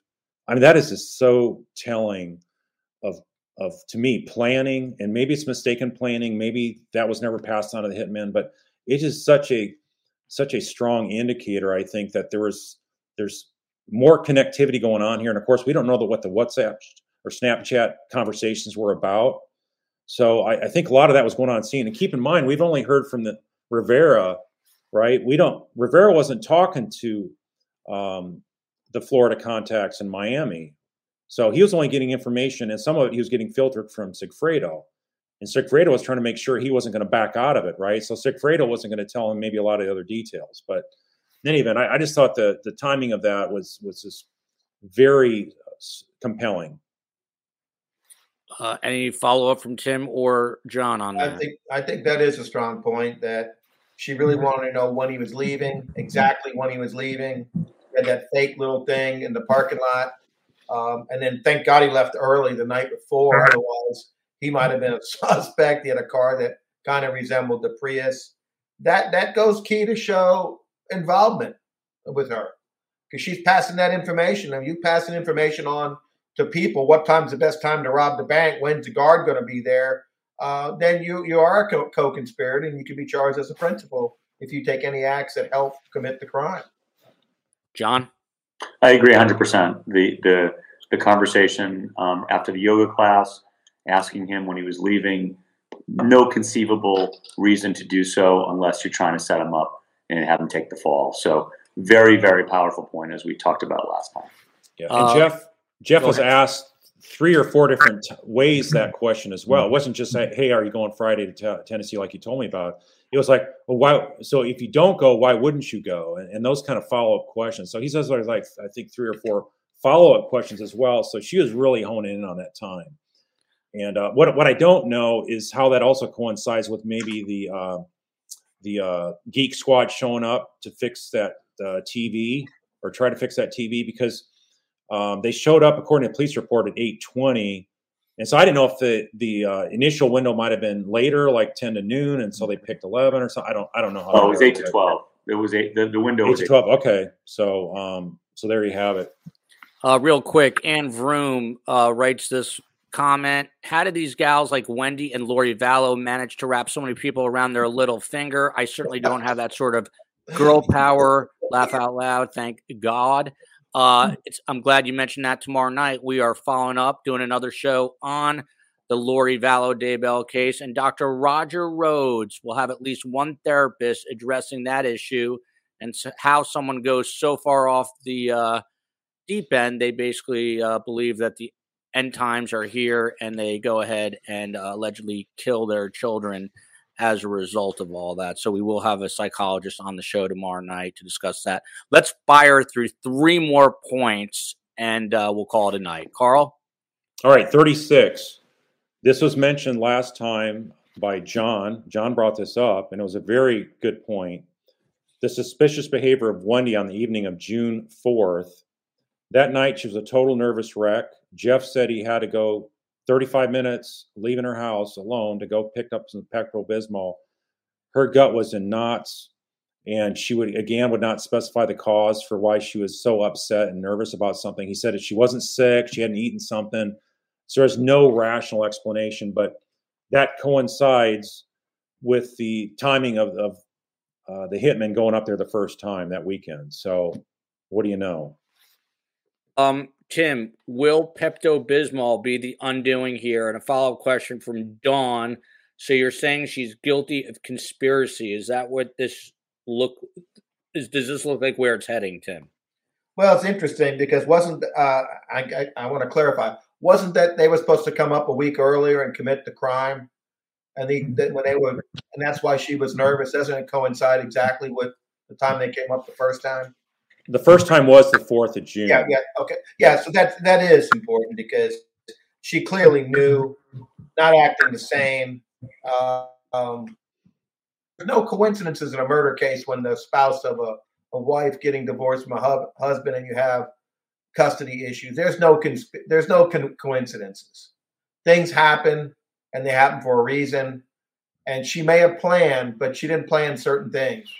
And when you are that nervous and something's about to happen, yeah, I can see you needed Pepto-Bismol. I think Georgia will pick up on that. I think Georgia's really smart, and she'll pick where she's going to hone in on, and I think that's going to show Wendy's undoing. Tim, Roxanne writes, this is possibly the most important question. What color are your walls, navy, black, or something else? And someone else, I forget who's a friend of the show, said she is unable to concentrate on this show because she is mesmerized by your walls, not to be confused with your hair. But what color are your walls? Well, when they were first painted, people thought they were purple, but they're not purple. They're a really dark blue, a little more than navy blue. And you could, sometimes when the sun comes in, they may be purple. And I don't know what this has to do with the legal show, but and is this your office or is this your Scotch room here? This is my office where I try to fight justice every day. It's a horrible working environment. Little Singer just walked by with a football. I love it. Go Giants, baby. Carl Steinbeck. This is a small point, but I thought it was worthy of mentioning. It's something that the jury will pick up on as another one of her lies. If you recall, Wendi acted in court like she doesn't know much about cars. She couldn't know a Ferrari from a Pinto kind of thing. And yet Jeff Lacoste said that she definitely knew about Charlie's Ferrari because she talked about it. So again, just why couldn't she admit that? Just like John mentioned, the fact she wouldn't even mention her parents are wealthy. Either of you a comment? Keep going, whatever you like, John. No, I mean it was funny. It was such an obvious lie when she said, "You guys just my car. It's a minivan. I know nothing about cars." Like, your brother drove a Ferrari. Come on, admit it's not that hard just to try and tell the truth. If you're gonna lie, like Wendi was inclined to do, all right, lie about the big things. Yeah, you didn't care about the relocation being denied, but the little picayune things about her parents being millionaires or what kind of car Charlie drove, ridiculous. I don't know if it adds up to consciousness of guilt, but it shows who she is. Baby boomer. She answered those questions. Georgia is just waiting for her day. Georgia is putting everything together, and she's going to have her day. And Wendy's going to be sitting in the wrong seat in that courtroom the next time. And just Joel, just one thing on that, because if people were mystified by why Georgia wasn't more adversarial with Wendi on the stand, just as a legal point, she was the prosecution's direct witness. So Georgia couldn't cross-examine her, if you will, unless they had characterized or asked for her to be characterized as an adverse witness. It's a legal point, a nuanced one, but the direct examination had to be a direct examination. Couldn't be a cross because she was the state's witness. It will be much different if Wendy's on the stand in her own trial. You'll see a much different Georgia examination of Wendi. Wow. 100%. An important legal distinction. Baby Boomer 56 writes, they were all co-conspirators. Wendi planted the seed back in 2013. They all facilitated this murder, followed by another STS Nation member from Melbourne, Australia. Carl, what do we have? 2 more left or 1 more? 1 or 2, I'm not sure. Do 2 more. Okay. If you recall, 4 days before the hit on Dan, Wendi tells Jeff to have no contact for a week.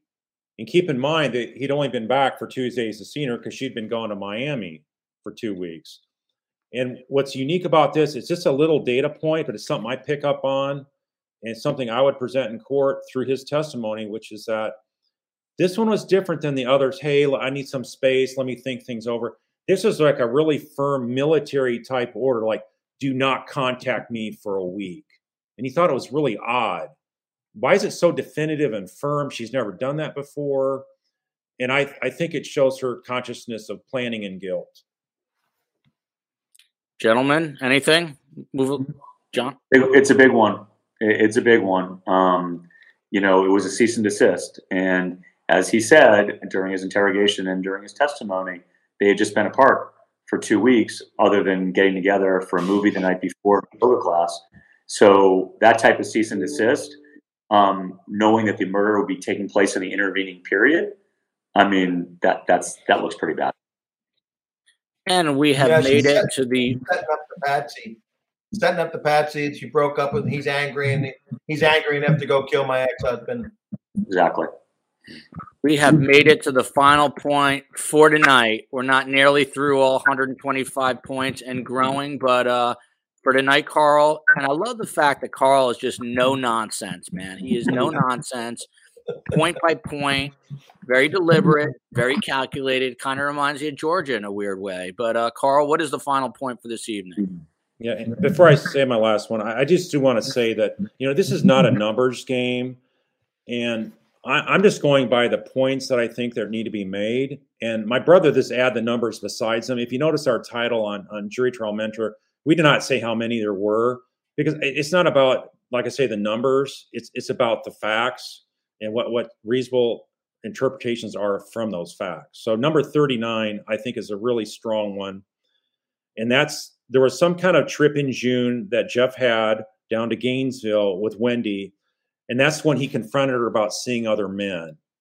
And he'd never really directly confronted her before. He sort of always talked around it. And so what he did that time was really do a cross-examination on her and called her out on some stuff. And she freaked out and actually was like curled up in a fetal position, I recall seeing from some evidence. So that's how her reaction was when she really got cross-examined hard, which she, like I say, she didn't get that way treatment in court at all. And so what kind of questions was she posing at him to really string him along? I mean, it's really significant to me, the kind of stuff he said. He described it as he was like doing an audition for the role of both a husband and a father for her 2 boys. Like, she would talk him out of moving. He was in a tiny apartment trying to save money to build up to buy a house and a cheaper car. And he was wanting to, move up because he'd been saving his money, kind of thing. And what did she tell him? No, don't buy a house. Move in with me. No, don't buy that Jeep you always wanted. You got it. That's not a good family vehicle. So, I mean, she is really pulling on his heartstrings and really messing with him. And to do that back in June, as recently as that time frame in relation to the murder, and then this whole time frame which we just talked about, like don't talk to me. I mean, he's got played so bad and severe that I just think that really shows that he was a fall guy. And the more I think about it, he was a fall guy from the get-go because he didn't fit the South Beach mindset at all. If you stop to think about it, he doesn't fit in the South Miami, right? Just like I don't. He's not a South Beach kind of guy.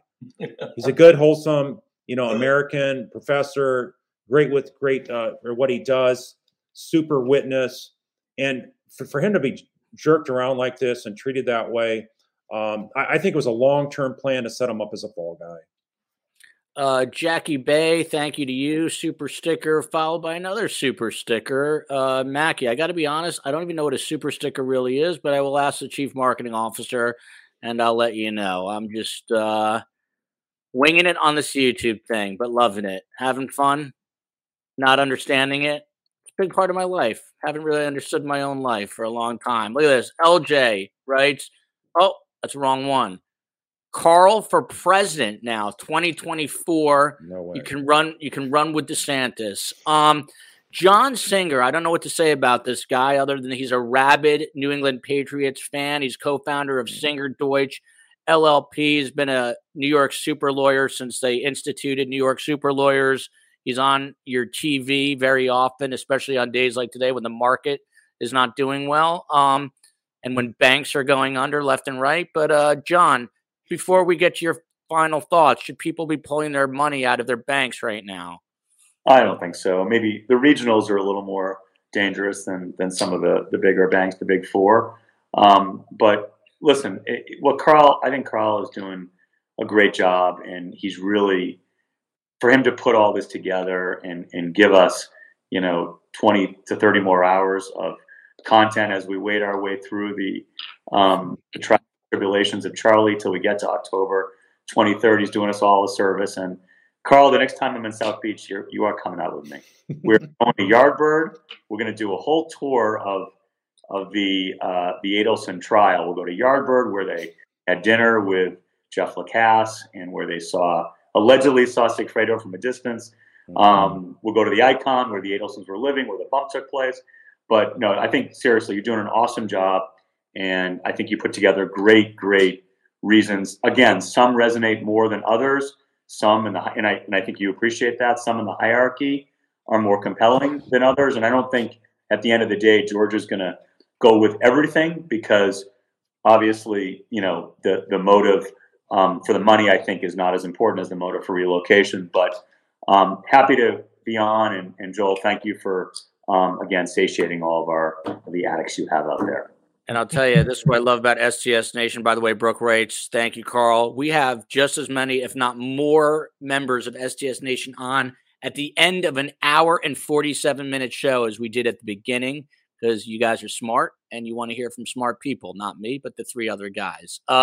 Tim Jansen is one of those smart guys, a famed Tallahassee defense attorney.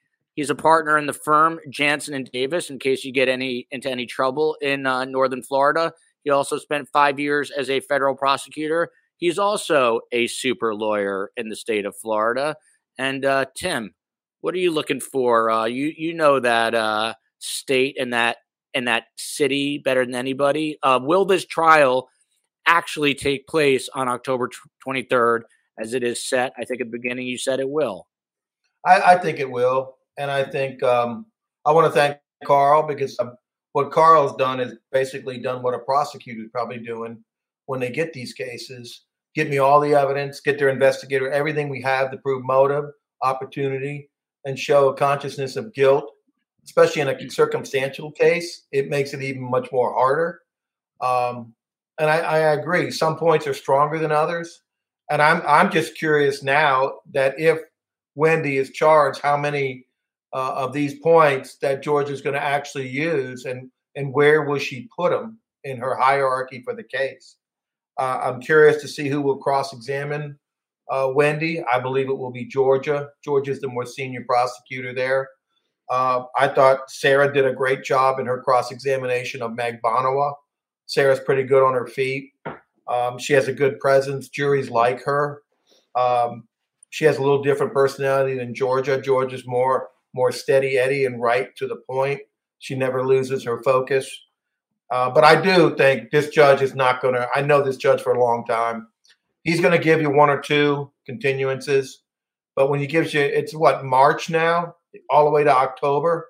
You're going to have some serious reason why they changed this court date. I think it'll be firm.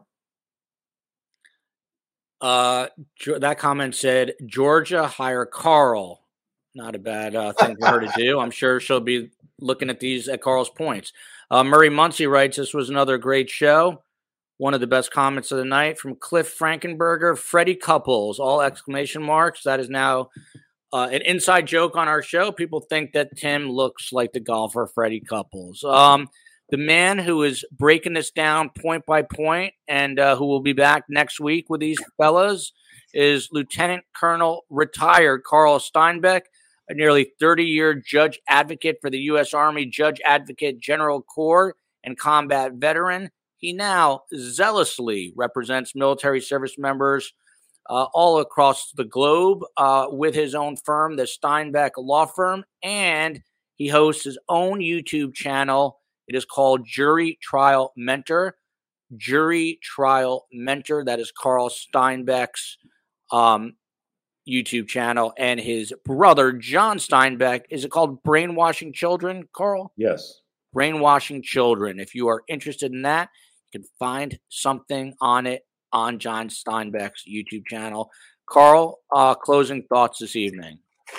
No, thank you for having us on. I think it's very important for fighting for justice for Dan and the Markel family, all of them as well, because there's many other cousins, aunts, and uncles and whatnot up in Canada that have been cruelly deprived of visitation with these wonderful Markel's children. So hope that changes here in the future, and hope we get justice here down the road. Thank you. A big thanks to Carl. Big thanks to Tim and John. A couple quick points. Tomorrow, 7 p.m. Eastern, live. We're diving back into Lori Vallow Daybell. We're going to have a shrink on the show. Not just anyone, but Dr. Roger Rhodes, who came to us during the Murdoch trial. He's awesome, has a really unique way of seeing things. Friday, 12:30 p.m. Eastern time. We are live with Detective Phil Waters, who investigated over 400 homicides for the Houston PD, and he will be joined by former FBI agent Scott Duffy. And then 7 p.m. Eastern Sunday night, Carm is on the case. Until then, love you, America. Love you, STS Nation.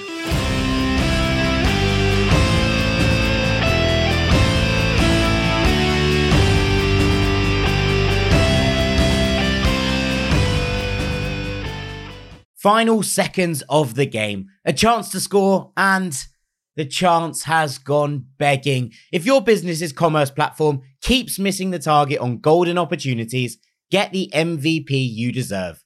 Get Shopify. Shopify is the commerce platform revolutionizing millions of businesses worldwide. Whether you're a garage entrepreneur or IPO ready, Shopify is the only tool that you need to start, run, and grow your business without the struggle. Shopify puts you in control of every sales channel. So whether you're selling signed football boots from Shopify's in-person POS system, or you're vending vintage shirts on Shopify's all-in-one e-commerce platform, you are covered. And once you've reached your audience, Shopify has the internet's best converting checkout to help you turn them from browsers to buyers. What I love about Shopify is how, no matter how big you want to grow, Shopify gives you everything you need to take control and take your business to the next level. Shopify powers 10% of all e-commerce in the US. And Shopify is truly a global force, powering Allbirds, Rothy's, and Brooklinen, and millions of other entrepreneurs of every size across over 170 countries. Plus, Shopify's award-winning help is there to support your success every step of the way. This is Possibility, powered by Shopify. Sign up for a $1 per month trial period at shopify.com/ranks, all lowercase. Go to shopify.com/ranks to take your business to the next level today. That's shopify.com/ranks.